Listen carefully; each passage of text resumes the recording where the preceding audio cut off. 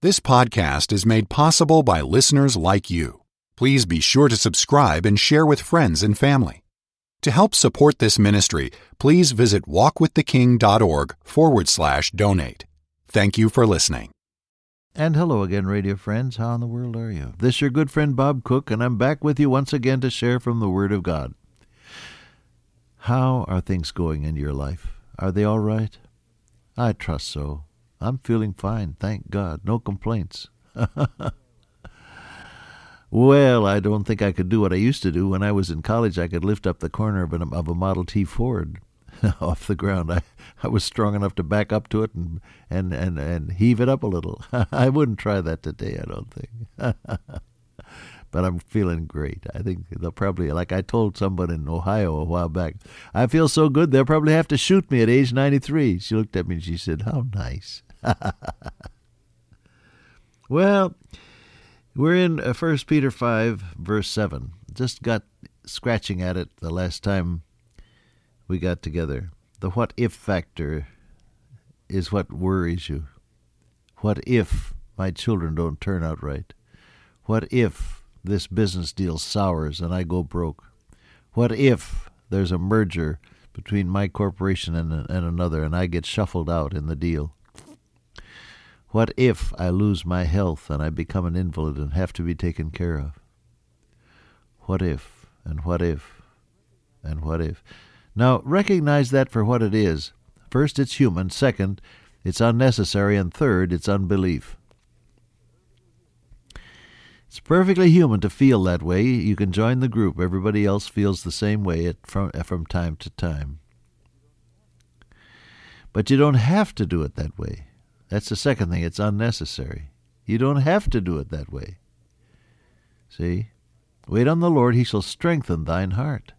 You get alone with God, get your priorities straight, and then you march straight on into the future with confidence. Why? Because He's leading you. When He putteth forth His own sheep, He goeth ahead.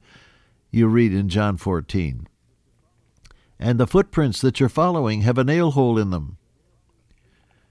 The nail-pierced feet have gone ahead of you, and God is there in the darkness of the uncharted future. Do you believe that? Worry, Dale Carnegie says, is the absence of an organized plan. When you don't know what you're doing, then you worry about it. Worry, I might add, is the absence of trust in a person that can handle things. If there's somebody on the job that can handle things, you don't worry quite so much. I flew for some thousands of miles with Paul Hartford, who for many years was sort of a flying missionary taxi for missionaries in the Caribbean area. He operated a flying school, and I don't know what all he did. And now he's in counseling, a very wise bird indeed, down in the Florida area. But flying side by side in his Beechcraft Bonanza across the waters of the Caribbean, from Cuba to Jamaica to who knows where. And we'd encounter some rough weather now and again.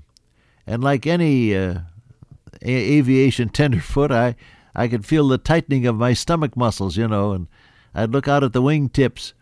Those Beechcraft Bonanzas had a flexible wing, and you could see it wobbling a little in the turbulence as the wind buffeted you.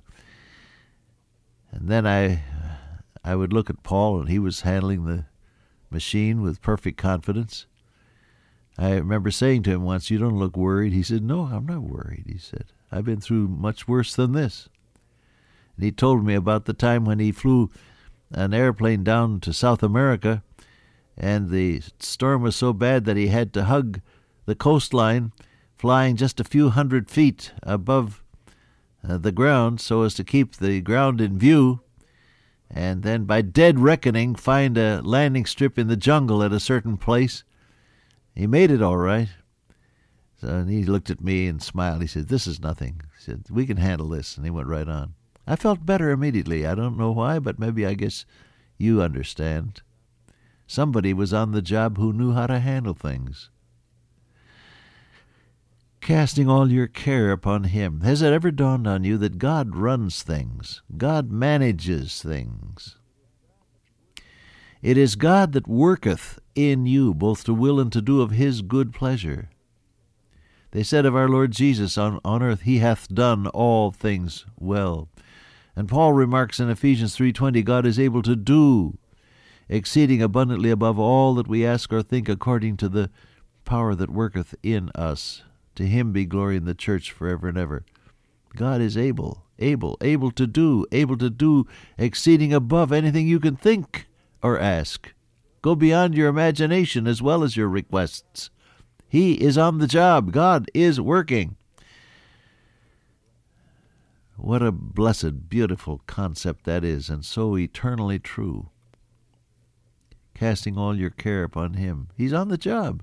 You can take your specific trouble and hand it over to Him. Now, does that absolve you from the responsibility of doing what you ought to do? Of course not.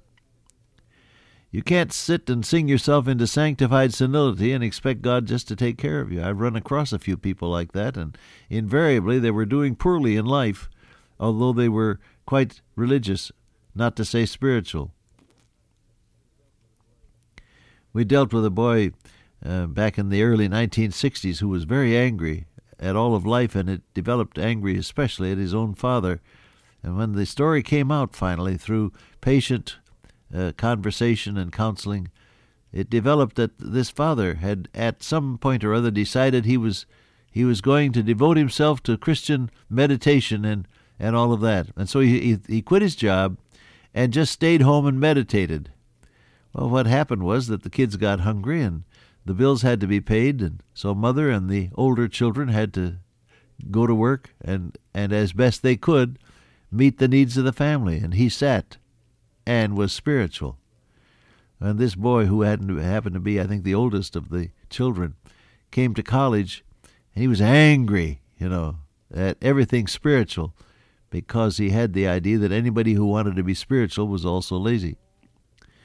No. See, we're not saying that by turning things over to the Lord, you get out of doing your duty. What happens is when you turn things over to the Lord, the what-if factor, the worry factor, the pressure factor is taken care of, and God then is able to lead you in positive steps of His perfect will in the matter. You follow that? Casting all your care upon Him. Now, like I said, worry and pressure is human. All of us do it, but it's needless because you don't have to. And there is a way out of it. It's actually unbelief, because you've never quite decided that you can risk the outcome of the situation on God. You have to read Daniel once again and hear the three Hebrews saying, Our God whom we serve is able to deliver us from the burning fiery furnace, and He will deliver us, O King. But if not, be it known unto thee, we will not bow down or serve the image which thou hast set up. If not, see, the hallelujah anyway factor needs to be worked in to our thinking and our deciding. Hallelujah anyway. I'm trusting God. I'm going to do the best I can, obeying Him, and the rest is up to Him. And if it doesn't work out the way I think it should, hallelujah anyway. The Bible has this phrase, God having prepared some better thing for them. God's better things. Which of you, having a son that asks bread, will He give him a stone? If he asks for an egg, will He give him a scorpion? If he asks for a fish, will He give him a snake? No, you wouldn't do that. You give what's good for the child, Jesus said. If ye, being evil, know how to give good gifts to your children, how much more shall your heavenly Father give good things to them that ask Him? The point of the statement is, you don't always get what you ask for, but you get what you need. Because God can see the end from the beginning, and He knows what is best. Now, if somebody's crippled with arthritis or polio has made you immobile in the days before the Salk vaccine took effect, or if you've been in an accident and maybe you're a paraplegic or a quadriplegic, or if advancing age has anchored you and you can't do the things that you'd like to, and you're shut away someplace in what they euphemistically call a retirement facility. Someone has bitterly said that's a warehouse for old folks. And sometimes it would seem that that's so. I don't know what your station in life is, and that you may be tempted when I'm talking like this to say, oh yeah, that's Cook. He doesn't know how I feel. He can still get around. He can still drive his car. He still feels pretty good. Look at me here. I'm anchored and forgotten. Do you want just to review now your own relationship with the Lord and realize that He hasn't quit on you, that He's still on the job, and that there are still some things He wants to do through you? You can still talk, can't you? You can still use the telephone. You can still write a card now and again. You can still smile. You can still praise your Lord. You can still have peace and joy that shines out from you if you'll wait on your Lord until He takes all the bitterness out of your heart and puts joy and peace in instead. Now the God of hope fill you, says Paul, with all joy and peace in believing, that ye may abound in hope through the power of the Holy Ghost. When you begin to commit yourself to God in faith, what is given to you? Hope and peace and joy. That's according to Romans 15:13. Casting all your care on Him. No, you don't have to carry the burden. No, you don't have to be embittered by the accidents and the hurts and the heartaches of life. We get them, or all of us get them, but it doesn't have to get you down. Why? Because God is still on the throne. He's still working on your behalf, and through the indwelling Holy Spirit, He's still working in and through your very life. See, the wonderful thing about God, He's big enough to run the universe and great enough to be aware of you, one of the several billion people on earth, personally aware of you.